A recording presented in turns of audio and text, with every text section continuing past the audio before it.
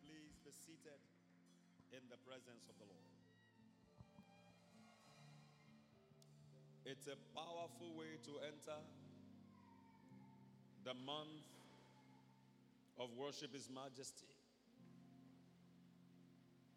And henceforth, July becomes our month of worship His Majesty. Amen. The theme scripture for this month is Ephesians 5 and verse 19. And I want you to make this your daily scripture and your daily lifestyle. Wherever you find yourself in the world, speaking to yourselves. It didn't say to one another, I said to yourselves. Yourself singular, then yourselves plural. That is, I speak to myself, you speak to yourself. In psalms and hymns and spiritual songs. Singing and making melody in your heart to the Lord. This will be our guiding scripture for everything we do this month. And it has been a glorious one from day one. Glory be to God. Thank you, choir, for that beautiful time of worship. Again, I want to remind us that it's also our season of the mid-year fast. The fasting and prayer started 3 days ago. Today being day 3. And we're on till the 15th of this month. So if you are watching or listening from any part of the world, you want to be part of this, take advantage of this moment. Every day we come at 5:30. And we pray from 5:30 to 6:45. And at 6:45 we dismiss the service and then we go and break our fast. So I want to encourage you. Make sure you take advantage of this season. Take advantage of what the Lord is doing and what the Lord is saying this season. I'll be encouraging us along these lines with the message this morning to prepare our hearts. If you haven't started fasting, I want you to start and hold on to God and watch Him do in your life what no man can do. Much more importantly, I want us to seek encounters with God. And that's what I'll be speaking about this morning. So I have for the title, Encounters with King Jesus. Encounters with King Jesus. It is the month of worship His Majesty. So this morning there are 3 things happening. Worship His Majesty, communion service, and then I'm teaching and preaching on encounters with Jesus. We're going to be having encounters with King Jesus. Amen. Amen. Go with me to Matthew 17.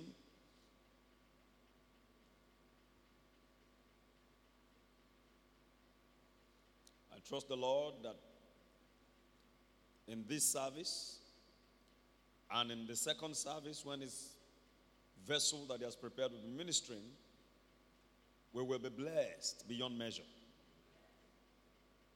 I said beyond measure.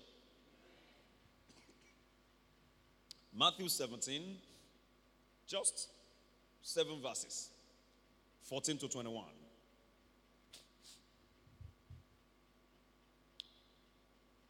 And when they were come to the multitude, there came to Him a certain man, kneeling down to Him and saying, Lord, have mercy on my son, for he is lunatic and sore vexed. For oftentimes he falleth into the fire, and oftentimes into the water. And I brought him to thy disciples, and they could not cure him. Then Jesus answered and said, O faithless and perverse generation, how long shall I be with you? How long shall I suffer you? Bring him hither to me. And Jesus, King Jesus, rebuked the devil, and he departed out of him. And the child was cured from that very hour. Then came the disciples to Jesus apart and said, Why could not we cast him out? A very pertinent question that everyone that desires to go far with God needs to ask. When things are not working in your life, it is not time to go to the herbalist. It is not time to be asking Google. Google doesn't have the answer to your destiny. Your destiny has not been programmed inside Google. Your destiny has been programmed inside the Word of God. So you go to Him that has the answer. You go to your source, the fountain of your life. Your parents are not your source. Your parents are the channels through whom you came from the source. The source is God Himself. Psalm 36 and verse 9. For with you is the fountain of life. The fountain means the source or the spring. And in your light shall we see light. So sometimes you might not even be able to walk in the light of your parents. You go to the source. Every good gift, like you. Are you a good gift? Come and talk to me. Are you a good gift? Every good gift and every perfect gift, James 1:17, comes down from the Father of heavenly light, with whom there is neither variableness nor shadow of turning. The Father is the source. So you must go to Him. When things are not working the way they should work, when your spiritual life is not going the way it should go, when your financial life is not going the way it should go, when your academic life is not going the way it should go, go back to the source. They came to Him and they asked Him a pertinent question. How come we could not cast him out? That means before this time, they must have been able to cast out some devils. So how come this particular one? Why did we fail this time? You've been having answers to your prayers, but why this particular prayer point? Why has it been stubborn? Why have I not been able to turn things around here? Why am I not enjoying encounters with God anymore like I used to? Why are things now going topsy-turvy in my life? Why could not we cast him out? And Jesus answered and said unto them, verse 20, he was very direct. I love Jesus. He doesn't play pranks. He doesn't have time for gimmicks. Straight to the point. He said, because of your unbelief. Straight up. Unbelief. For verily I say unto you, if you have faith as a grain of mustard seed, you shall say unto this mountain, remove hence to yonder place, and it shall remove. He didn't say it might probably remove. It shall. All you need is not even faith like a mountain. Mountain-sized faith. No. A mustard seed grain size of faith will move a mountain. You don't need a mountain size of faith to move a mountain. All you need, Jesus said, is a mustard seed. I've seen a mustard seed before. Some of you might have seen it before. It is so small that if you put it in your palm, you have to be very careful to watch it. It is almost microscopic. Jesus said that's what you need. And you shall tell a mountain in your life, your health, in your finances, in your walk with God, in your academics, in your relationship, whatever stands as a mountain, is that just that mustard seed shape, mustard seed size rather, of faith.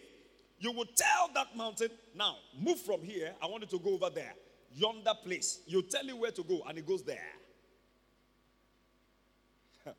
Wow. Listen, the master was still talking here. And he added this, which I love very much. A few things shall be impossible unto you. Did he say that? What do you have in your Bible? Jesus said, well, you can do certain things, but some things are going to be impossible. Did he say that in your Bible? What did he say shall be impossible? No thing. Nothing means no thing shall be impossible to you. But look, let's be honest with ourselves. The reverse is the case in many of our lives. In fact, it looks as if nothing is possible. It looks everything is impossible. How do you gravitate from everything is impossible to nothing is impossible? Jesus said by faith. By faith. Then he added in verse 21, howbeit, this is like saying, nonetheless, this kind goeth not out, but by prayer and fasting. Now we need to be careful here because many people have said that Jesus was saying that this type of demon cannot go out, but by prayer and fasting. And so I don't understand the kind of demon that will go without prayer and fasting and the one that will go by prayer and fasting. That wasn't what Jesus was saying. Remember, he said it straight to them. Why couldn't we cast him out? Because of your unbelief. So he was still hammering on that one point of unbelief. There are times you have unbelief in your heart and you are the last to know it. You are harboring it there and it's so subtle. It's a subtle kind of unbelief. Sometimes it could come by you just observing the bigness of your situation. I know God has been faithful before. I know he's done it before. I know he's delivered me before. But this one I'm looking at, it doesn't look like God is able to do it. But then you're praying. And you're asking the situation to go, but it's not bulging. Why? Because of your unbelief.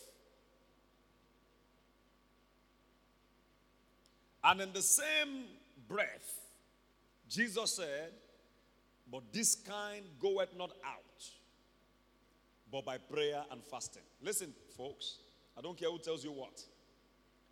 Prayer and fasting is a platform for you to seek deep encounters with Jesus. And when you have those encounters, faith comes. Are you with me? I say it again. The time for prayer and fasting is not the time to be gallivanting all over town. The time for prayer and fasting is the time to come to a secluded place and seek deep encounters with Jesus one-on-one. One-on-one. One-on-one. So when you have those encounters, faith comes. Because faith comes by the words of Jesus. You remember in Matthew chapter 6 and in verse 6 and also in verse 16, Jesus spoke about fasting and praying. Now, let me talk about the praying first of all. It is not just the congregational prayer that we pray in the evening together that gets the job done. When you are seeking personal encounters with Jesus, it has to be one-on-one. One, you don't even go with a friend. One-on-one. So don't waste all of the hours of the day chatting on Facebook and, Twitter and all of these vanities of life and neglect your own one-on-one encounter with Jesus. It is that prayer you pray in your closet that will be rewarded in the open. So go there. Matthew chapter 6 now. Let me show you. Matthew 6 and verse 5. And when thou prayest, thou shalt not be as the hypocrite. Don't be as the hypocrites are. For they love to pray standing in the synagogues and in the corners of the streets, that they may be seen of men. Verily I say unto you, they have their reward. Some people like to pray in the open for people to see them, to notice that they are praying. Jesus said, you already have your reward. You like to pray and disturb the whole neighborhood. You won't let them sleep at night. And you're shouting, you have your reward already. How did he say you should pray? Verse 6. But thou, when thou prayest, but you, when you pray, enter into your closet. In America, what they call a closet is a very small room where they dump their clothes. Some do laundry there. Some put clothes that have been dry cleaned. They keep them there. The ones that have been used, they also keep them in a separate basket there in the closet. The closet is usually a very small room. And some have turned that closet to their prayer room. And I love that. If you have seen the movie War Room, That woman won the battle in the closet. In the closet. Remember a particular scene where a couple wanted to buy a house. And they were going to buy the house that had been used by people who prayed. The man entered the closet, he reversed. He entered again, he reversed. He entered again, he reversed. He said, who lived here? And then he got to know the story of how somebody used to be in that closet to pray. I can't even remember who used to pray there. Whether it was a grandmother or a young man, I can't even remember. But somebody used to pray there.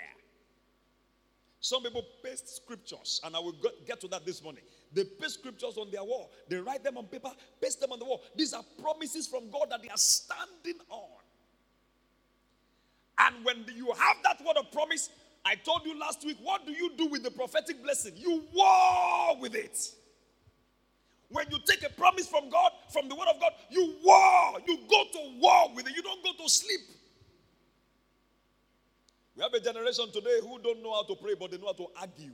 Argument is the ministry of many people here. In this generation, not in this church, I mean in this generation. Argument. Abusing people. Tongue-lashing elders. Tearing down other people's messages. They have the ministry of criticism. They don't have the ministry of reconciliation. I don't know where they got that from. Of course, from the devil. The prayer closet is where destinies are molded. That's where you shape your future. That's why you tell your future what it should look like. So that you are not surprised when you get to the future. I hope you know that surprises are of two types. There is pleasant one, there is unpleasant one. Some get to their future and they are surprised. They are so disappointed. They say, why is my life like this? Now you are surprised. Get into the closet today and begin to decree what you want the future to be like. Now, I am going to have foreign education. I am going to have scholarship. I'm going to have grant. I'm going to do a research on grant. I am going to get married. I'm going to have children. They are going to be beautiful and handsome. I'm going to be blessed and prosperous. I'm going to preach the gospel. I'm going to be a captain of industry and use my office to preach the gospel. Shaping your future. And all of that done on the platform of fasting and prayer. Not just eating burger all over town and then wasting time, the remaining time on social media. The little time remaining. Jesus said when you pray, listen, enter into your closet. You know what the Jews do? The Jewish people? This word closet, what they do is that they have what is called prayer shawl. You see, every Jewish person you see, they have their prayer shawl. Especially the rabbis. The rabbis wear it on their coat. Now, when they want to pray, if I had known I would do this, I would have brought mine. They wear that shawl and they use it to cover the sides of their face. Both sides. Like this. So, when they are praying, they can't look left, they can't look right. The shawl has blocked their left view and their right view. They said that's their own closet. They have entered their closet. Why? To avoid distractions. Some are praying even in the church. Laraba Sakataya. Hello, go.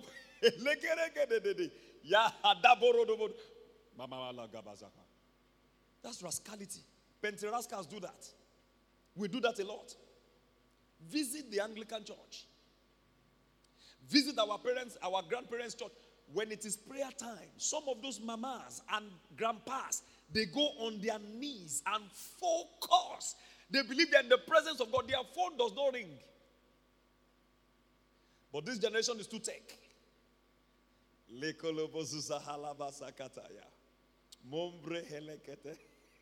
Idiot.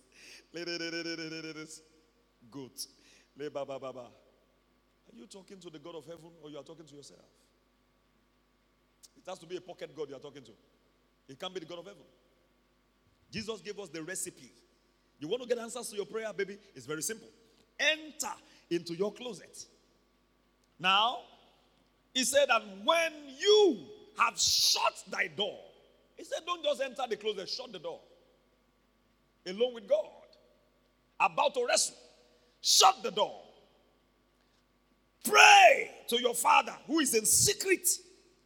And your Father who sees in secret shall reward you secretly. How will he reward you? Openly. We engage. This season is a season for you to engage. One point I'm making today. To engage in deep encounters with King Jesus. And I will tell you how. And then we close it and then we pray. This season. Let me show you a scripture from Jeremiah. Jeremiah 30 and verse 21. Jeremiah 30 and verse 21. Thank you. And their nobles shall be of themselves, and their governor shall proceed from the midst of them. That's some elevation right there.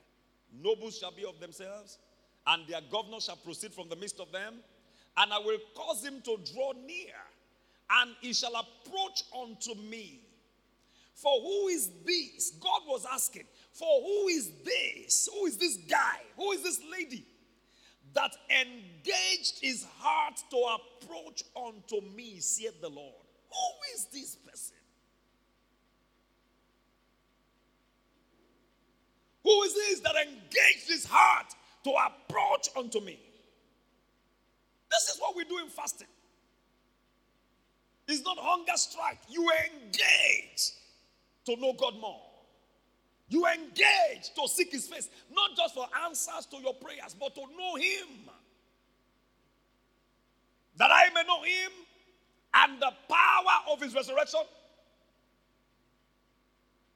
Daniel 11:32 says, but the people that do know their God, they shall be strong and do exploits. I charge you, Expression House, these 15 days, see it as an opportunity to engage in deep encounters with God. Stop drowning in shallow waters. Get into the deep things of God. The deep things of God only come by revelation of the Spirit. 1 Corinthians 2 and from verse 10. Can we look at it very quickly? Who is this that has engaged his heart to know me, to approach unto me? 1 Corinthians 2 and from verse 10. But God has revealed them unto us by his Spirit. For the Spirit searcheth all things, yea, the shallow things of God. Come on, talk to me, church. What do you have there? The deep things of God. These are the days to know the deep things. Don't wait till you are 50. These are the days to know and to engage the deep things of God. And when God sees the student in you, he will bring the teachers in life. When God sees the hunger of your heart, it will bring the satisfaction of your soul. When God sees how thirsty you are, it will fill you with the living water, and you shall not be thirsty anymore. For he that believeth in me, out of his belly shall flow rivers of living waters. Can I have an amen to that? Let me show you a scripture that is very popular. Jeremiah 29 and verse 11. I want to say to everyone watching online, everyone listening, if you're having any infirmity in your heart, in your life rather, this morning, I want you to know that it's not the will of God. The will of God is your healing. The will of God is your restoration. The will of God is your prosperity. The will of God is longevity for each of us. God doesn't have a bad will for some people and then good will for some people. He's not a bad God, he's a good God. We know that too much already in this church. We know too much that God is a good God. And I love my German friends who say Guten. Guten. Gott ist gut. Or Guten. Whichever. Is it gut is better? Gut is better. Gott ist gut. That is God is good. Gott, G-O-T-T. Ist, I-S-T. Gut, G-U-T-E. By revelation. Not just in the head. If you know it by the head, when things bad, bad things happen, you start arrogating that to God and say, God, why? And you open your eyes and you see this happening now. But when you know by heart, you know that these two shall pass. Can I have an amen? You say to yourself, Romans 8:28, for we know that how many things work together? All things, including this one, work together for good, because God is good, for good, because I have been called by God and he loves me. All things work together for good to them that love God and to them who have been called according to his purpose. So you know that God's plan is good. Jeremiah 29:11, he said, for I know the plans that I have for you, saith the Lord. They are plans of good and not of evil. In the KJV, he said, for I know the thoughts that I think towards you, saith the Lord, they are thoughts of peace, thoughts of shalom. The word interpreted peace is the word shalom, which means nothing missing, nothing broken, nothing lacking. Those are my thoughts towards you. Every day I think about you. I want your school fees paid. I want your health in place. I want your future settled. I want everything in your life balanced. I want you happy, saith the Lord. That's what I want. That's what I think. I don't look at you and see how to punish you. Religion made many of us to see God that way many, many years ago, but thank God for encounters. He said they are thoughts of good and not of evil, of peace and not of evil, to give you an expected end. Can I ask you, church, do you have an expected end? Okay. Do you have an expectation? Do you have an idea how you want your life to pan out eventually? In your late 20s, in your 30s, in your 40s, in your 50s and 60s and 70s to 120. Do you have an expectation? God said, I am committed to that. One time the devil told me, you will be homeless. You will be so broke that the broke will call you broke. It was a thought. He fired it as an arrow. I fired it back to him. Today we shout, we are blessed. So blessed that the blessed call us blessed. Can I have an amen to that? The devil's thoughts are always of evil. He will tell people you will run mad. Now, begin to run mad now. One man went to smoke Igbo. He told me this himself. He said, after smoking, the devil now told him, now you need to pour water on your head. So he got water and poured on his head because his head was very hot. Then the devil told him, now enough water. You have taken enough water. He drank water, then he put water on his head. Then the devil said to him, now run. That's the market over there. Run into that market. He said at that point, God had mercy on him. Because he knew if he had run into the market, that would have been the final. He would have been mad for life.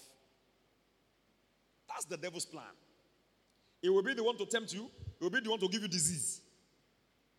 And he will be the administrator of the disease. And when you try to pray, he will be the one to condemn you. Why do you want to pray? You know what you did, how you got this disease. You acquired it. It is called acquired immune deficiency syndrome. Acquired. That's the meaning of AIDS. Acquired immune deficiency syndrome. AIDS is just going on its own. You acquired it.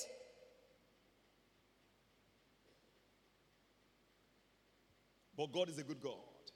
Can I have an amen to that? When God is looking at us every now and then, He's looking at us through the lens of the blood of Jesus.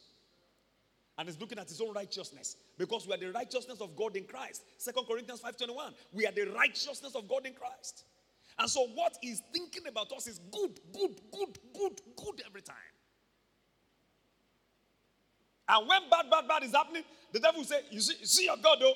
He's looking at you. He's the one causing it. The devil will even pitch you against God and make you blame God for where you are.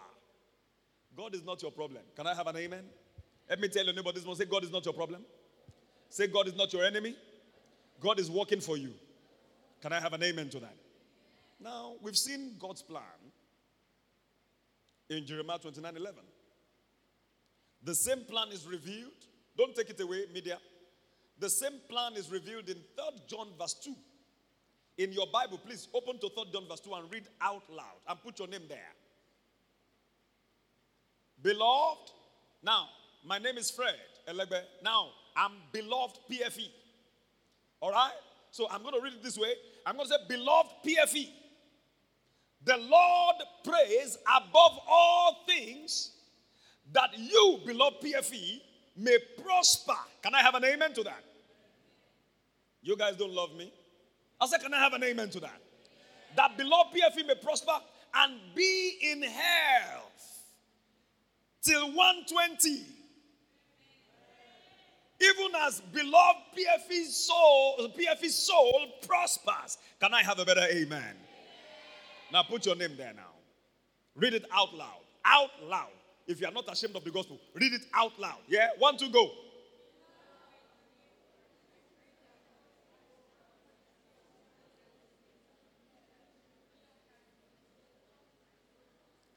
Is that how much you love yourself? Why are you making it so quiet? Out loud. Beloved Onyinye, beloved Cynthia, beloved Oriofe, beloved, you put your name there. Beloved Udochukwu. The Lord praise. One translation say wish. One translation say praise. The Lord prays above all things that you, beloved Ijoma, will prosper. And you, beloved Ijoma, will be in health. Someone say in health. Even as the soul of beloved Ijoma prospers. That is the will of God. Can I have an amen to that? I love the Jewish people. Do you know how they greet? Niyikon. I just learned this. God said in Genesis 6:3, my spirit will not always strive with man because he is flesh. All right? He said, but the number of his days shall be 120. And if you go down to Deuteronomy 34, when Moses died, it was Moses in Psalm 90 that said the number of our days shall be 70. And if by reason of strength, 80. Because the people in the wilderness had sinned. They were very rebellious and very stubborn. God said to them, go right. They said, no, we're not going right, we're going left. God said, okay, now go left. They said, no, we're not going left, we're going right. Very rebellious people. So they began to die. They themselves began to confess. Our days shall be 70. Our days shall be 70. If by reason of strength, 80. So Moses crowned it for them. The Moses that crowned it, he himself lived up to 120. Deuteronomy 34 and maybe verse 12. Let me check it in my Bible. Let me check it. And the Bible says his eyes were not dim. He didn't have to wear glasses. Neither was his natural force abated. Now, hallelujah, I got there. Deuteronomy 34 and verse 7. Verse 7. And Moses was 120 years old when he died. His eye was not dim, nor his natural force abated.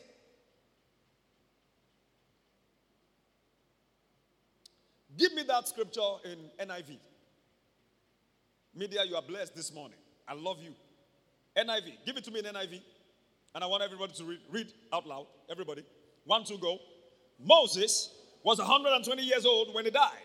Yet his eyes were not weak, nor his strength gone. In the name of Jesus, your eyes will not be weak. Your strength will not be gone in the name of Jesus. If your eyes are already weak, may they be strengthened this morning in the name of Jesus. Give that to me in NLT, New Living Translation. NLT, please. Let's read, everybody. Moses was 120 years. How old? Was it 39? 52? 73? How many years? 120 years old when he died. Yet his eyesight was clear. 7 up, clear. And he was as strong as ever. At 120, Moses was still bouncing. Can I have an amen? This is the best way to go to heaven. Bouncing. And his eye, his sight was clear. Anyone that has issues with their sight this morning, receive the touch of God on your eyes. In the name of Jesus, I curse everything called glaucoma from the root now. In the name of Jesus. Hypermetropia, die in the name of Jesus. Myopia, die in the name of Jesus. His eyesight was clear. I can see clearly now. Give that to me in AMPC. Amplified Classic Version. Quickly.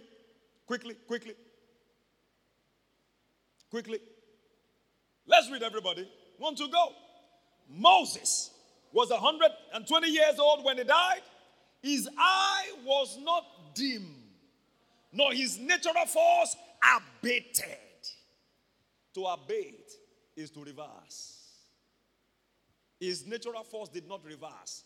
So if Moses held you at 40 with force, with strength, he held you at 120, you will be held. I knew a woman who died at 101. When she was 100 years old, I was the MC at her birthday. She was walking around by herself at 100. She went to toilet by herself. She didn't need help to clean up. Wake up in the morning, she will sing her praises to God. She loved to sing to God. She will eat a watermelon. If she held you, she had a firm grip, you will be held.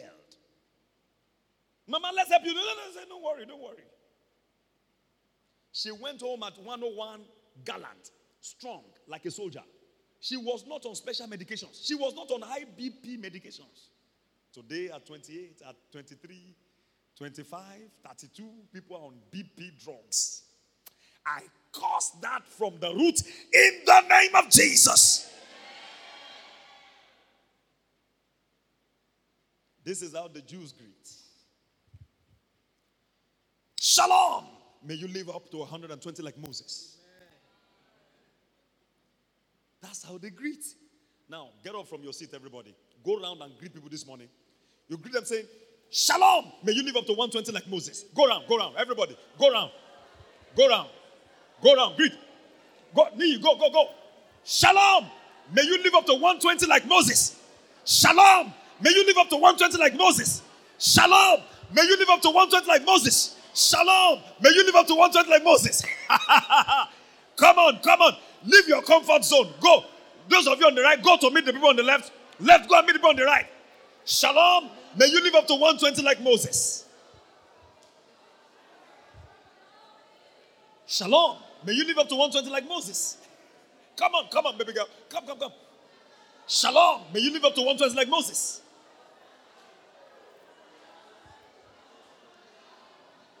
My wife, come. We're going to be 120 together. Glory be to God.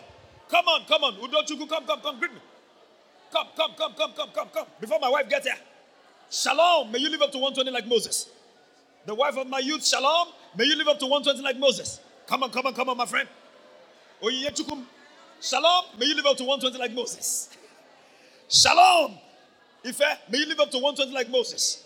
Shalom. Mofiola Oluwatemini Kosade. May you live up to 120 like Moses. Shalom. Olaju Make. May you live up to 120 like Moses. Come on. Shalom. Afola Oluwakemi. May you live up to 120 like Moses. Adedoyin Shalom. May you live up to 120 like Moses. Praise Shalom. May you live up to 120 like Moses. Can I have an amen to that? How does that sound, church? Give God a shout of praise this morning. Come, Dio, come. Shalom. May you live up to 120 like Moses. Come, Peniel. And we are breaking curses this morning. Shalom, Peniel. My very good friend. May you live up to 120 like Moses. Glory! You may please be seated. God bless you. I'm not done. We're having service extraordinaire. Hallelujah. Now go back to that Jeremiah 29 and verse 11. And I'm going to show you two things there.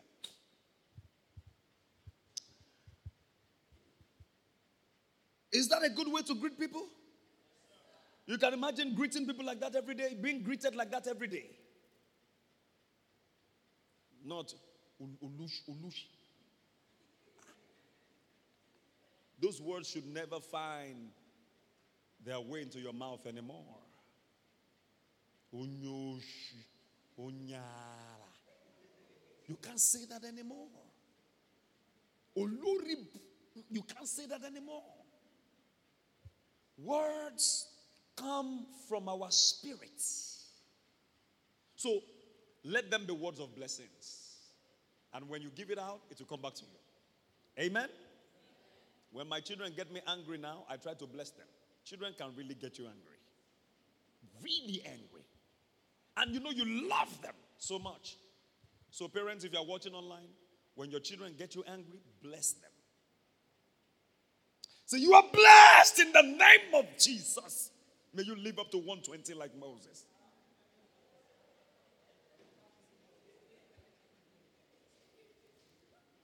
Don't tell them, no, don't do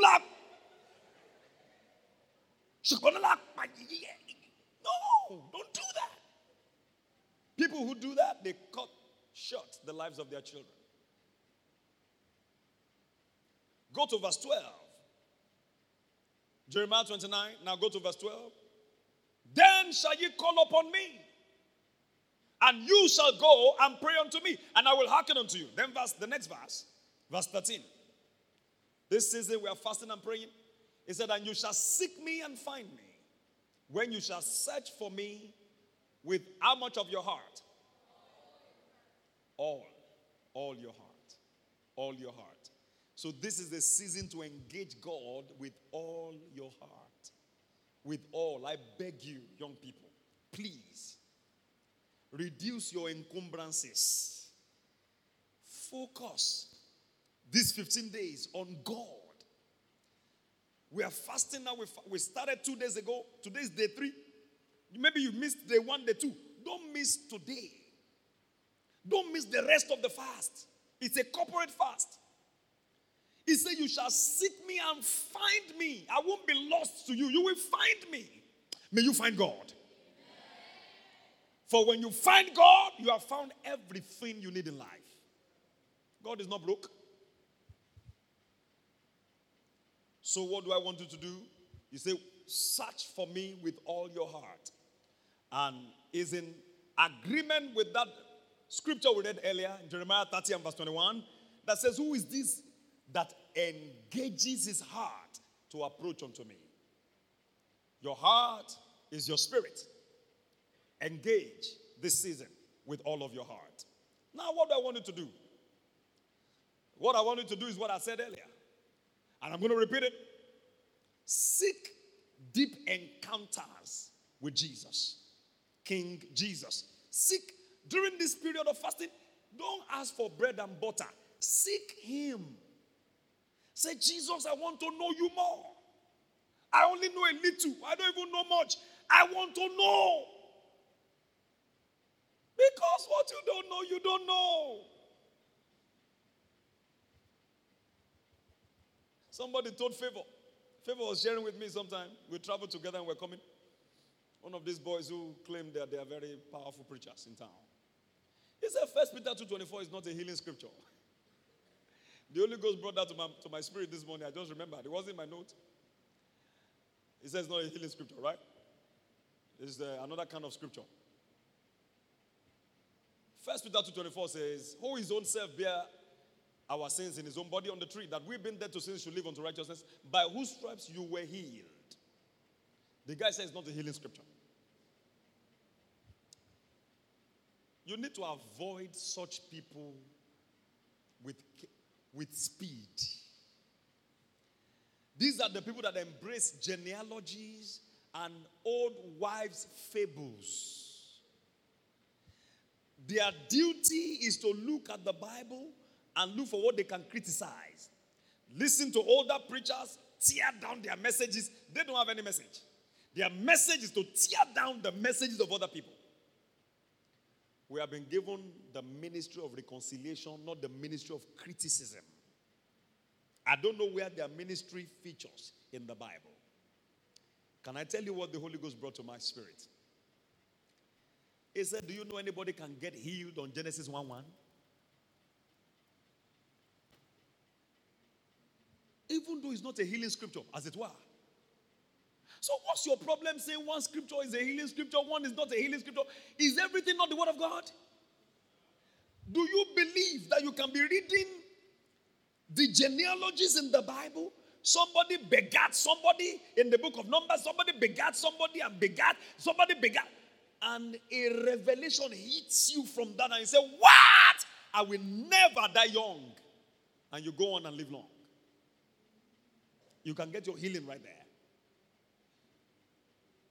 I just showed you Deuteronomy 34 verse 7. It's not a healing scripture, but it's a healing scripture. Deuteronomy 34 7. Moses was 120 years old. His eyes were not dim. I used that scripture for my eyes. So because I observed that when I turned 40, my eyes began to behave funny. So I went to see an optician, and they said all sorts. So I went back home. Moses is my vision man. I read very clearly. I wear glasses when I want to. And you know what I observed now? It's even disturbing me. Because I read better now without my glasses than with my glasses. When I use my glasses for about 30 minutes, I feel like something is squeezing my eyes. Somebody said one word is not a script, is not a healing scripture. Jesus said, what I say to one, I say to all. Mark 13:37 or 13:34. What I say to one, I say to all. What I say to one, I say to all. Watch. Mark 13:37. What I say unto you, I say unto all. Watch. What I say to one, I say to all. If one gets a healing from it, all can get a healing from it. Is somebody getting what I'm saying this morning? Seek encounters, not explanations. Seek encounters, not unnecessary, extracurricular, over-analysis that leads to paralysis of the Word of God. These boys know everything, and yet they know nothing. They know the Greek, they know the Aramaic, they know the Hebrew. Papa Hagin that they claim they are following. Papa Hagin said in one of his messages, you can know all the Greek and Aramaic and the Hebrew and yet miss God. God is not understood by the brain. He's encountered by the Spirit. For God is a spirit. Are you getting what I'm saying? And they that must worship him in spirit and in truth. John 4:23-24. God is a spirit, not a brain. They explain the Bible by the brain. Jesus said, in response to that, John chapter 6 verse 63. He said, the flesh profiteth nothing. It is the spirit that quickeneth. The words I speak unto you, therefore, they are spirit and they are life. The flesh profits nothing. All your Aramaic and Hebrew and is as good as studying Chinese. What is Aramaic? What's Hebrew? Thank God if you have that knowledge. But that knowledge is not what you use to explain the Bible. The Holy Ghost is the author of the Bible. He's the one to explain the scripture to you. Line upon line, precept upon precept, line upon line, a little here, a little there. Are you with me this morning? Church, come on. Are you with me this morning? Go to 2 Corinthians 3:6. We are able ministers, not of the letter, but of the Spirit. Who has also made us able ministers of the New Testament, not of the letter, but of the Spirit. For the letter killeth. The letter does what? The letter does what? But the Spirit gives what? Life. The Spirit of God has given me life upon life in encounters with the Word of God. And I will share some of them with you this morning, and then we close. I'm trying to help somebody get encounters. One of the surest ways to have, I've told you to seek encounters with Jesus, with King Jesus. Is that right? That's my only point. Now, I'll give you one or two ways. One of the surest ways to have deep encounters with Jesus is through the Word. Through the Word. Through the Word. Through what? Through what? The Word. The Word. Through the Word. Listen, this is how the encounter comes. When you get into the Word of God and you begin to meditate on the Word, the Holy Ghost comes and lights up the scripture. It turns on the light on that word that you are meditating on, and that word gravitates from letter to spirit. It goes from text to pictures. It goes from being read into being encountered. And that's how faith comes. Faith always comes in the place of encounter. How do we have encounter? Get into the Word. When you get into the Word, and the Holy Ghost breathes upon the Word and quickens the Word to you. Let me give you a very simple explanation. Don't let me use big words. Simple explanation. Have you ever read the Bible before and then something jumped at you? A word from that scripture you were reading or meditating on jumped at you. And your eyes open and say, ah, this is me. This is what I've been looking for. I want to see your hands. Anybody here? Glory to God. You know what you just had? Encounter. Encounter is not when there is thunder in the heaven. Booms. Oh Lord, you are here. Encounter. No. That was Old Testament. In the new, it's like turning off the light and then turning it on. Bah! All of a sudden, and then there's light. All of a sudden. The Holy Ghost said to me this morning, what does light do? Among other things, does light bring chairs into an auditorium? Or light shows you the chairs that are present in an auditorium? Come on, answer me, church. Don't be afraid. It shows you what you already have in Christ. Light is revelation. And it's a work of the Holy Spirit. The moment he flips his finger on a scripture for you, your eyes are open. What? This is me. I will never be sick again in my life.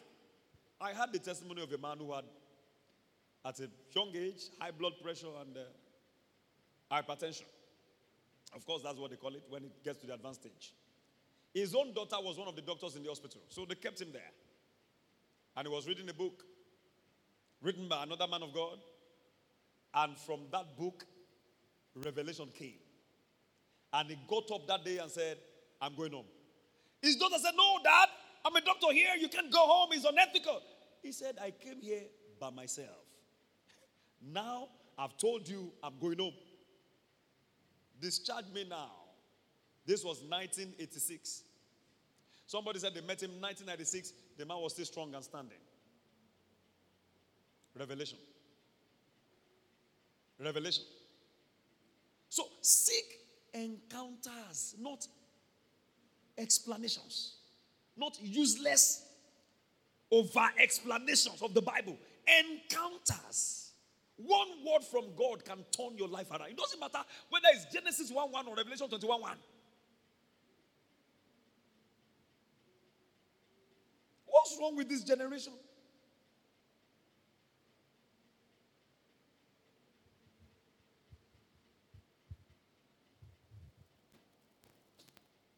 I'll share my personal story. I've shared it before. I'll share it again. It's my microphone and it's my sermon. Glory be to God. You like it? You don't like it? Too late. But I believe this will bless somebody this morning. One day, after service, I had this pain in my tummy. I went to my office and I just lay on the couch. I thought by lying down, normally when you have stomach ache, your mother will say, go and lie down. So, our African mothers, all of them are, by default, they are pediatricians. You go to my mommy, you say you have stomach ache, you say, go and put salt in water, drink it, and go and sleep. You say you have headache, you say, go and take efirin and ewuro, bitter leaf and scent leaf, mix it together, drink it, go and sleep, you'll be fine. And you go and sleep, you take it, you go to bed, you're fine by the time you wake up. So I went to lie down. The pain increased. So I thought maybe I was hungry. I called for my food. My wife sent my food. I ate my food. The pain increased. So I said to them, let's go home. Maybe I needed to use the convenience. So we drove home. I drove by force. I got to the house, went to the convenience, did the main job, got out of the place. The pain persisted. In fact, got worse. At that point, the devil was already working on my mind. That was the time when a friend of mine was having kidney failure. And so we're praying, believing God, raising funds, doing everything. The devil said to me, that's it. It's your turn. One of our medical students in this church had said this to me before, that there is that syndrome that sometimes affects medical students. When they have gone through ward round and they've seen cases upon cases, especially those that are really bad, when they leave the ward, sometimes they begin to have fake symptoms in their body. It's as if they are now experiencing that same case. Okay, so I have a nurse here. She's nodding her head. I said, so what do you do? She said, Pastor, as a believer, I just cast it down. How old am I that I'm having that kind of symptom? Sometimes the person having the symptom is in their 80s or 90s. I don't even want to ever have it. Moses didn't have it. May you live up to 120 like Moses. So the devil said to me that day, it's your turn. Go and run a test. Your kidneys have failed now. Dum, dum, dum, dum, dum. So I shook my head and I rebuked the devil in the name of Jesus. I went to the bedroom. I tried to lie down on the bed. I could not sleep. When people say, before that time, if I had people say, I tried to sleep, I could not sleep. I tried to sit down, I could not sleep. I say, you're lying. What do you mean? You want to sleep, you can't sleep. You want to sit down. You can either sleep or sit down. That day I experienced it. I tried to sleep, I could not sleep. I tried to sit, I could not sit. So I now tried, I left the bed and I went on the floor. Very cold floor, thinking at least the tiles in my bedroom would succor me, would give me some succor. It got worse. So I stood and I began to use my healing scriptures. I began to say my healing promises. The pain didn't reduce. Lord, what do we do now? At that time, my wife and the children already left the apartment. They went downstairs. They left me alone. Maybe I needed space. This was not a matter of space. I needed help. You won't believe me. As I was going down the stairs, I was taking baby steps. Baby steps. I couldn't walk freely anymore. I was taking, because I was in excruciating pain. What is this? I just finished preaching 2 services. The pain started after service. So I wore. Now, before I stepped downstairs, the Holy Spirit said to me, what do healed people do? People who have been healed by God, what do? I said they dress up and they go out. If they have to go to work, they go to work. They want to play around, they play around. I said, so do same.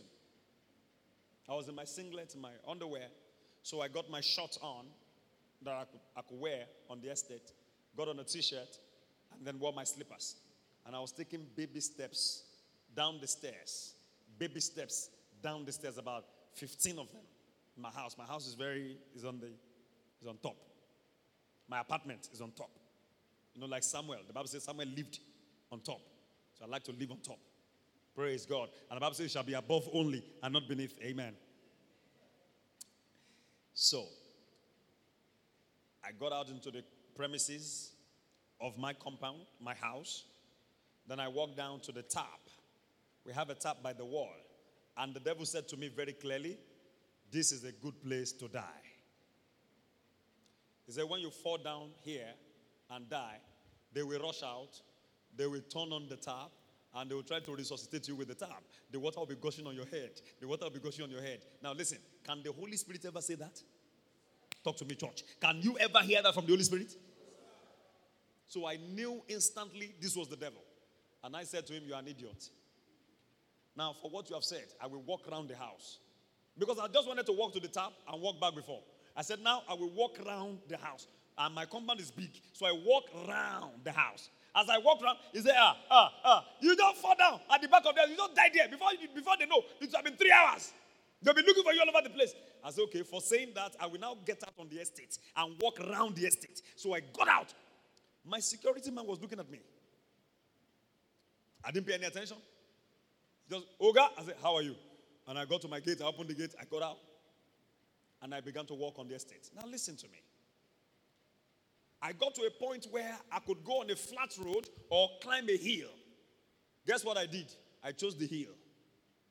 The one that was difficult. I chose it. And as I was going, I just started meditating on the bigness of God. I remembered, and I want Isaiah 40 on the screen from verse 12. I remembered Isaiah 40 from verse 12. I want to help somebody this morning as I close. Who hath measured the waters in the hollow of his hand, and meted out heaven with the span, and comprehended the dust of the earth in a measure,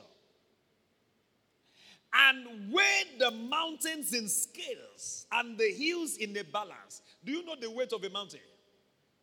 What about the hills in the world? God weighed them in a balance. He measured everything. He measured the dust. He measured the waters of the oceans. Next verse.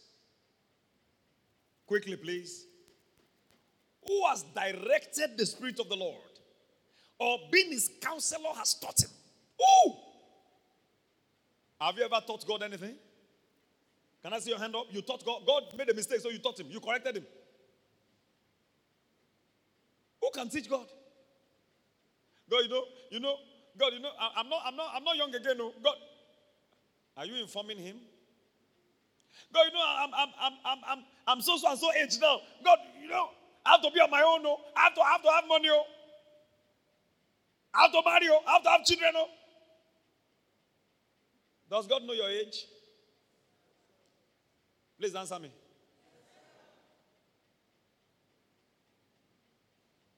Stop trying to teach God. There are prayers God does not answer because it's foolishness. We call it prayer, but it's foolishness. Lord, you know how much I need this thing. You know how badly I need it. Lord, I need it too. No, he doesn't know you need it. Jesus already said in Matthew 6, your heavenly Father knows that you need them before you ask.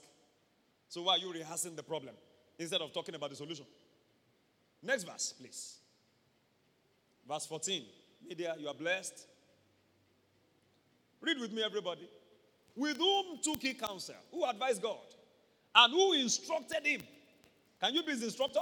And taught him in the path of judgment. And taught him knowledge. And showed to him the way of understanding. Lift your hand if you are the professor that taught God understanding. People are trying to teach God now. One is not a healing scripture. One is a healing scripture. If God likes, he can heal you from Habakkuk 1:1. Habakkuk. He can use Zephaniah he can use Malachi to heal you. Do you know you can get a healing from Titan scripture?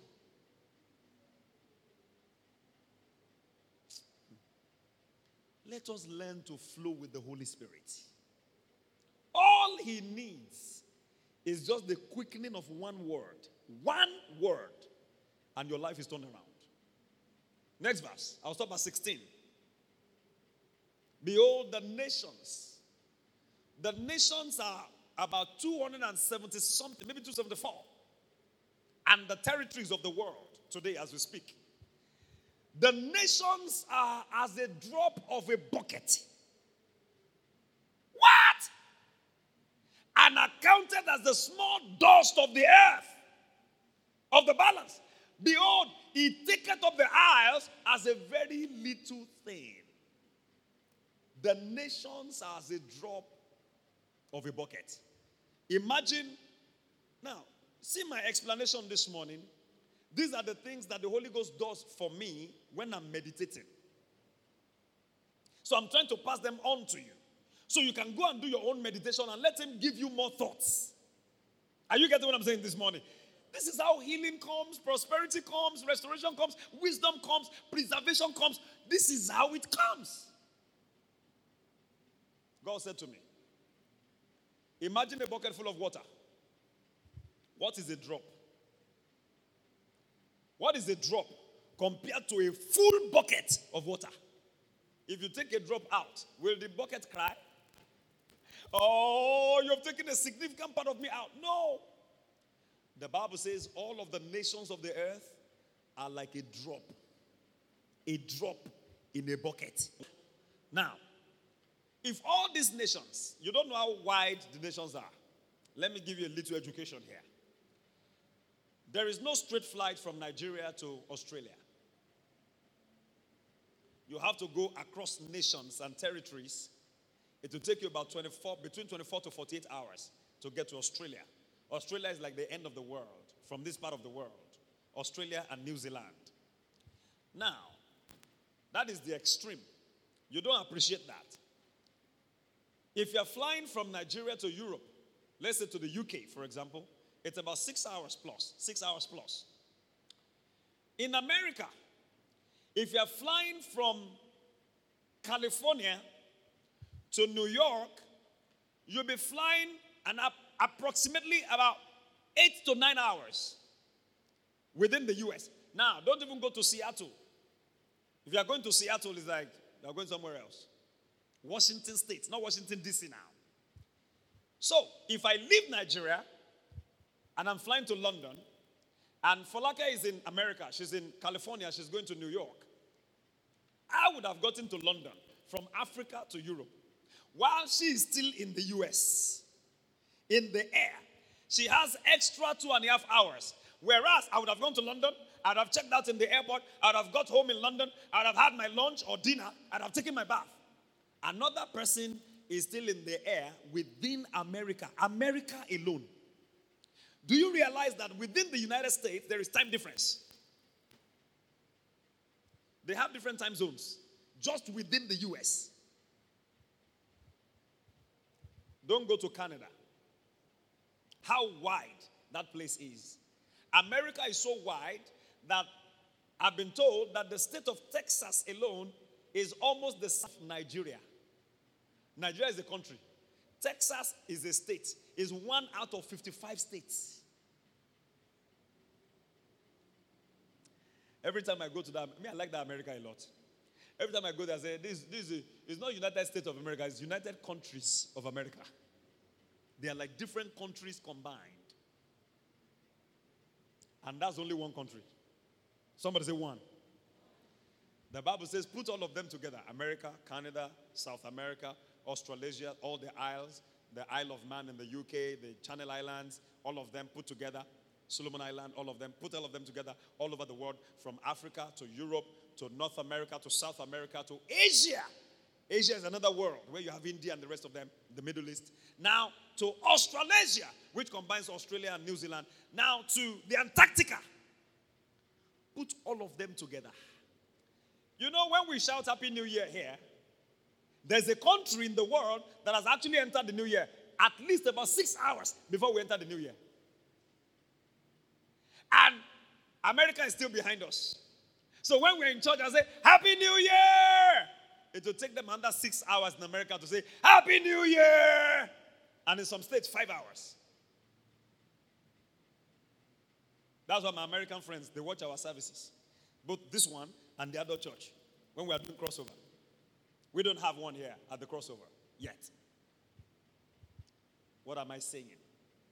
Imagine how vast the world is. Look at Nigeria alone. If you are traveling to Maiduguri by road, you are talking about an average of 11 to 12 hours. One of our brothers is in church this morning, Emmanuel. Emmanuel was posted to Damaturu. He traveled for about 12 hours to get to Damaturu from Ibadan. Now, imagine you are traveling by road to Australia.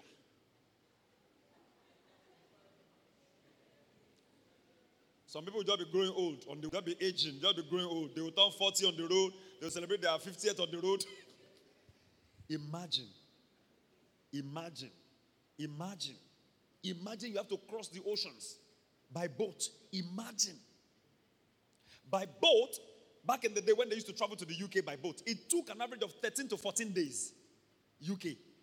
You know, airplane does not make you appreciate the distance anymore. 6 hours, you land in London. By boat, UK. I don't know how many days America. I don't know.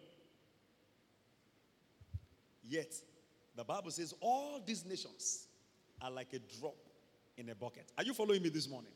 Please follow me very closely. This will help you. Give me the last verse. They are counted as small dust of the balance. Yes. Lebanon is not even sufficient to burn, nor the beast thereof sufficient for a burnt offering. Now, I ask myself, I said, Lord, if all the nations are like a drop in a bucket, bless you, baby. All the nations are like a drop. Look at my hand. A drop in a bucket. A drop. All the nations. Then what is the size of Nigeria? Picture that in your mind, everybody. If all the nations are like a drop in a bucket, what could be the size of Nigeria? Please help me. Let's do this together. I'm closing now. Let's do this together. Yes. What do you think would be the size of Nigeria? Huh? Come on, give it to me. Give it to me, yeah? It's going to be so wide. Huh? So minuscule. Now, what will be the size of Oyo State? Now, what will be the size of Ibadan? Now, what will be your size? Try to locate yourself in that drop. All the nations of the world, all of the nations from Africa to Europe to North America to South America to Australasia to the Antarctica, all of them. A drop. Excuse me, auntie. What will be the size of your body? The body you are using to oppress us. And uncle, the size of your chest. What's your size? So I said to myself, what is the size of my body in the whole drop? Now, inside my body, what is the size of that thing that is paining me? That was how I got my healing. So I shifted my focus from myself. I focused on the bigness of God. I said, God, you are so big. You are so massive. From here to America, to Australia, to Europe is the same sky, the same color, and you fill up everywhere. Your glory is everywhere. You are so big, I can't even run away from you. I'm so small that you might even need a microscope to see me. So what is that pain in my body? It's so small. I was there on that hill, standing on a spot, worshiping God. I stand before God, I lie not. I didn't know the moment that pain left me. All I remembered was that I was walking back home, I was walking more swiftly, and I had energy, and I was singing praises to God. I got to my house when I remember, I went out in pain. Oh. I came back rejoicing. Whatever the diagnosis might have been that day, I don't know. Yeah, you want to celebrate him this morning. Look, it is my testimony. You have your own story. Like I put on my WhatsApp status a few nights ago. Own your story. Own it. It is your journey with God. Don't let any idiot take it away from you. It's your journey with God. Own it. You are the one who knows how God has taken you from step to where you are now. Somebody's now telling you that scripture is not a healing scripture. Is that what you need?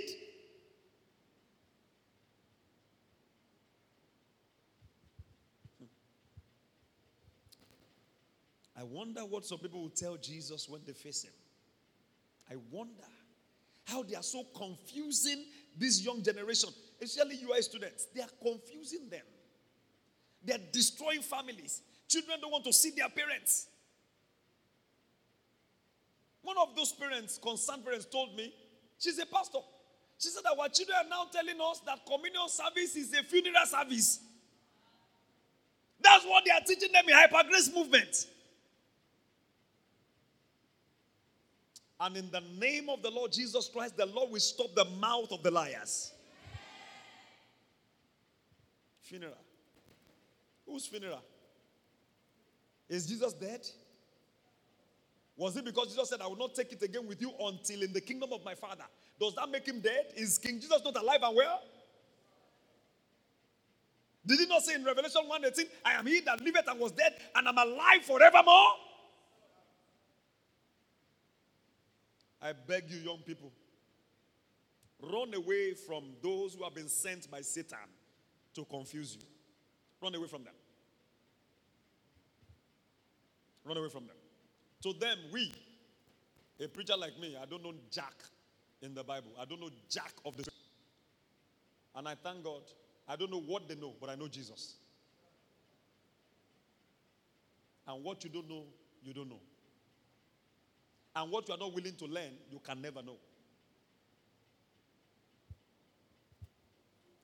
That's one encounter I've shared with you. I'll share another one. Very briefly. Are you being blessed this morning?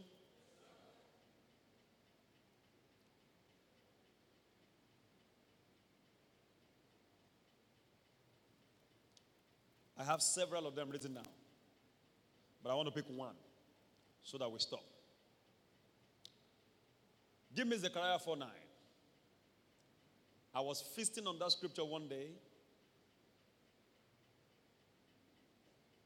and the Holy Ghost placed his finger on one word. Zechariah 4:9, please. Let me tell you a bit of my story so you know where I'm coming from. I like to tell you my stories when I preach, especially as regarding encounters with Jesus, what he has done in my life. I was suffering from the spirit of abortion. Abortion was tormenting my life. One year, I wrote JAM. I passed very well. And it was time to paste names. I went to this university I applied to. And they said that week, the list was going to be out. That week, they went on strike. Somehow, somebody had hinted me, don't worry, your name is going to come out with what I know. So they went on strike. Then I had this dream that somebody gave me food, and I ate it. I enjoyed the meal very well. I didn't know the significance of that dream to what I was pursuing. Zechariah 4:9, please, on the screen. Zechariah chapter 4, verse 9. By the time ASU called off strike, the first list came out, my name was not there. Second list came out, my name was not there. Third list came out, my name was not there. Supplementary list came out, my name was not there. People that I knew, my friends, my score was higher, far, far higher than theirs. And I was more eminently qualified. They didn't pick me, they picked them. It became a repeated cycle. I went on to other things. And then at some point, I began to notice a pattern. That if somebody promised to do something for me, and they could do it, they were well able to do it. If I went to bed and I ate in my dream, that's the end of that promise. The year I placed my finger on it, finally, was the year 2005, 2004. Actually, I began to notice from 2001, 2002, 2003. Actually, that was the time, yeah, I remember. That was the time senior pastor was shot, and he had to be flown abroad, and so I was having those dreams consistently. Now, I was in the day, on that very day that he was shot, I came to church, to the back here, where my office is. My office wasn't there at the time. It was a prayer room. I came there alone with my documents to pray. I had gained admission to London Metropolitan University. After I'd done something else in another university, and then I signed out, and then I wanted to go abroad. Abortion, abortion, abortion. So I came to pray on my documents. And as I left, I think it was a few minutes after, those armed robbers came to church. In the evening, Sunday evening. I had that dream again. I ate in the dream. End of story. I didn't get documents to apply. By the time I got the document, the bank statements, they refused me. Petition upon petition, nothing came out of it. So my life was becoming a cycle of frustrations. I tried again, and I was going to process my visa. So I spoke with one of our brothers. His daughter is here now. She's not in this service. We belong to the same ministry. I was in drama. And I asked him for 4,000 naira because I needed to send my documents by courier to London the next day. I didn't have the 4,000 naira. So he said to me, bro friend, 4K? Come to my house tomorrow, Jare. What nonsense? 4K. I beg, come and take it to, in fact, I'll give you 5 tomorrow morning. I said, okay, thank you very much, sir. Because I'd spent all the money I had, and I was down to nothing. That night, I went to bed. They brought the food again. I ate it. The kind of eating that by the time you wake up in the morning, you'll be belching. You know that you really ate to satisfaction.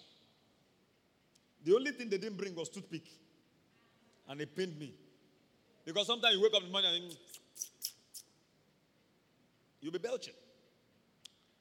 Long story short, I got to his house in Bodija to collect my promised 4,000 naira or 5. I didn't get 1 naira. Bro Fred, I'm sorry. In fact, my way home last night, something happened, and I had to buy something for my daughter. I'm sorry, some other time. That day, I came to the conclusion that I want to get me. That day I told myself, this is what they are doing me. They are sitting on my case. 4,000 naira. God helping me, I was able to nail down the dream. That how come? Now listen, if I didn't have any major project in my life, I would never have that dream. But the moment I was doing something that would advance me, something that would make my life better, that dream would come and that would be the end of that thing. So I came to see the pastor deputizing for the senior pastor. Senior pastor was away in England. He was even expecting me. I called him. Those were the days you go to business center to call. Hello, Fred, how are you? Have you got your visa? I started crying. Pastor, I called to ask about your leg. You're asking about my visa. You still remember my visa? What kind of pastor is this one? You so love people? So I came to the pastor that was deputizing for him. I said, sir? He said, yes. I need deliverance. He said, why? I said, sir, I know it like the back of my hands. That every time I have something big coming my way, and I go to bed, and I eat in my dream, that's the end of it. It will be aborted. He said, what? I said, yes, sir. It's not what, it's yes, sir. He said, come on. See me this Friday by the grace of God. All night, we shall break that yoke. I said, amen. I came to the all night Friday. My eyes were wide open. It's not a night to come and be, you those care. May you not sleep the sleep of death. My eyes were open. Pastor, minister. He forgot my case. Can you see how they got me now? This Konkolomi, I had processed admission, foreign admission, and visas for my friends. The first of them left on the 20th of September 2002 from Mokola here. He left for the University of Portsmouth in the UK. God used me to process from the admission to the visa. 2 of them later left for Manchester. Another one left for Portsmouth or Southampton. Meal. But when it came to my turn to do for myself, the moment I had that dream, forget it. They will refuse me. Pastor forgot to do deliverance. I went to him after service. Sir, you forgot me. You didn't come. Oh, okay. Next time. Maybe this Friday. 2003, 2004. Well, see what the Lord did for me. This is where I stop, finally. I want you to get something, please. Get it. Your deliverance is not on one mountain. It's not in one valley. It's not in one church. It's not in one pastor. Your deliverance is in your encounter with King Jesus by the word. By the word. Deliverance can happen on your bed at home. Can I have an amen to that? I was feasting in the year 2004. I was feasting on the word of God. Late 2004. And I stumbled on Zechariah 4:9. I stumbled on it. And I read, the hands of Zerubbabel have laid the foundation of this house. His hands shall also finish it. I didn't read the rest anymore. The Holy Ghost turned on the light on the word finish. I shouted, my God, this is me. And you shall know that the Lord of hosts has sent me unto. Holy Ghost, you have been sent to me. This is my life. This is me. This is me. I saw the word finish. What was my problem? Finish. I could start anything, but to finish was the problem. Somebody will make a promise, but to finish the promise, problem. I will start a course. To finish that course, I will jump into another course. I will pick a book and be reading it. I'll be enjoying. Chapter 1, chapter 2, chapter 3. I'll just lose interest. Drop it. Open another one. This one will be more interesting. Chapter 1, chapter 2, up to chapter 7. Just chapter 8, 9, 10 to finish. Drop it. It was a pattern in my life. It went beyond my academics into other areas of my life. I said, okay. I now saw that it was always attached to that dream. They will bring the food, I will eat it. When I saw the word finish, this was by the finger of the Holy Spirit. The revelation dawned on me, and I went up by revelation. Galatians 2:2. Paul the apostle said, I went up by revelation. Revelation helps you to change level because it will show you the next step to take. You are like a Christian on the staircase, and there is no light. You don't know what next step to take. But the moment somebody turns on the light, you see the old stairs. Am I right about that? And then you take the next step, and then the next step. I went up by revelation. I caught the light of that scripture. And I said, no more abortion in my life. I stand before God and I lie not. No pastor, not even senior pastor, no pastor laid hands on me to break that yoke. That yoke was destroyed by the anointing of the Holy Spirit. In a place of encounter in the Word. It was not a special service.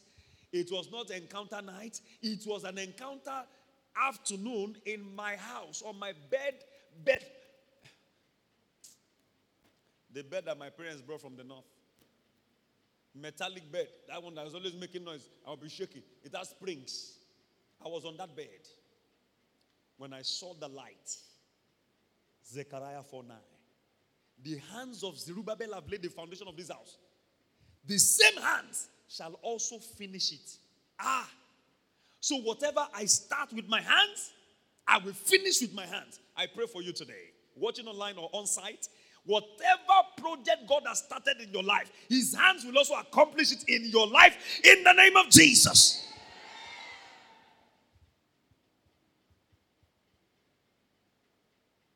Did I have the dream again? Yes. That's the way the devil operates. It's like the goat of the beans market. After you got the revelation, what do? Go into warfare. So I started praying, standing on that one scripture. I will pray that one scripture for hours. I prayed like no man's business. Prayed in the night, prayed during the day, prayed anytime I had the opportunity. Then, in 2005, God opened the door for me to have UK education. To have it locally. But everything, course materials, exams, projects will come from the UK. And in 2005, I started my relationship with my wife. I was 25 years old. And I told her my story. Those of you that engage with people who are complete strangers, you don't even know their story, you don't know where they're coming from. May you receive common sense in Jesus' name. I told her where I was coming from. Whoa, this is the demon I've been fighting. Oh. She said, so that you know how to pray. What's your own? So that means I will know how to pray. And man, we engaged in prayer. We engaged. Today you start a relationship one day, the next, in fact, that day you kiss. 1 week after, you're already having sex. May you receive Bible sense in Jesus' name. Somebody say, what do we do? Pastor, in a religion of 3 years, 4 years, what are we going to be doing? Engage. Engage with God. You are still traveling far. What is sex? You'll be tired of sex. You have it so much, you'll be tired. She will bring it, you will run. He will bring it, you will run. You say, you want to kill me? I want to rest. Oh. Sometimes for 2 weeks, everybody is sleeping. You're old. We both come back, we are tired like logs of wood. In fact, I sleep with my back like she's behind. When I tried to look at her, she's in another room. I said, if you now wake this one up now and say, Alpha, let's do something. You want to kill somebody? Calm down. Let me tell your neighbor, say, calm down, calm down, calm down. That's why your parents, we go for couples retreat. You know why? To rekindle the fire. Because you will be tired. You will be tired. All of your head now. Sex, sex, sex. So you're thinking, Jesus, don't come yet. Oh, I want to marry. Oh, I want to have sex. So don't come yet. Oh, after my wedding, 2 weeks after you can come.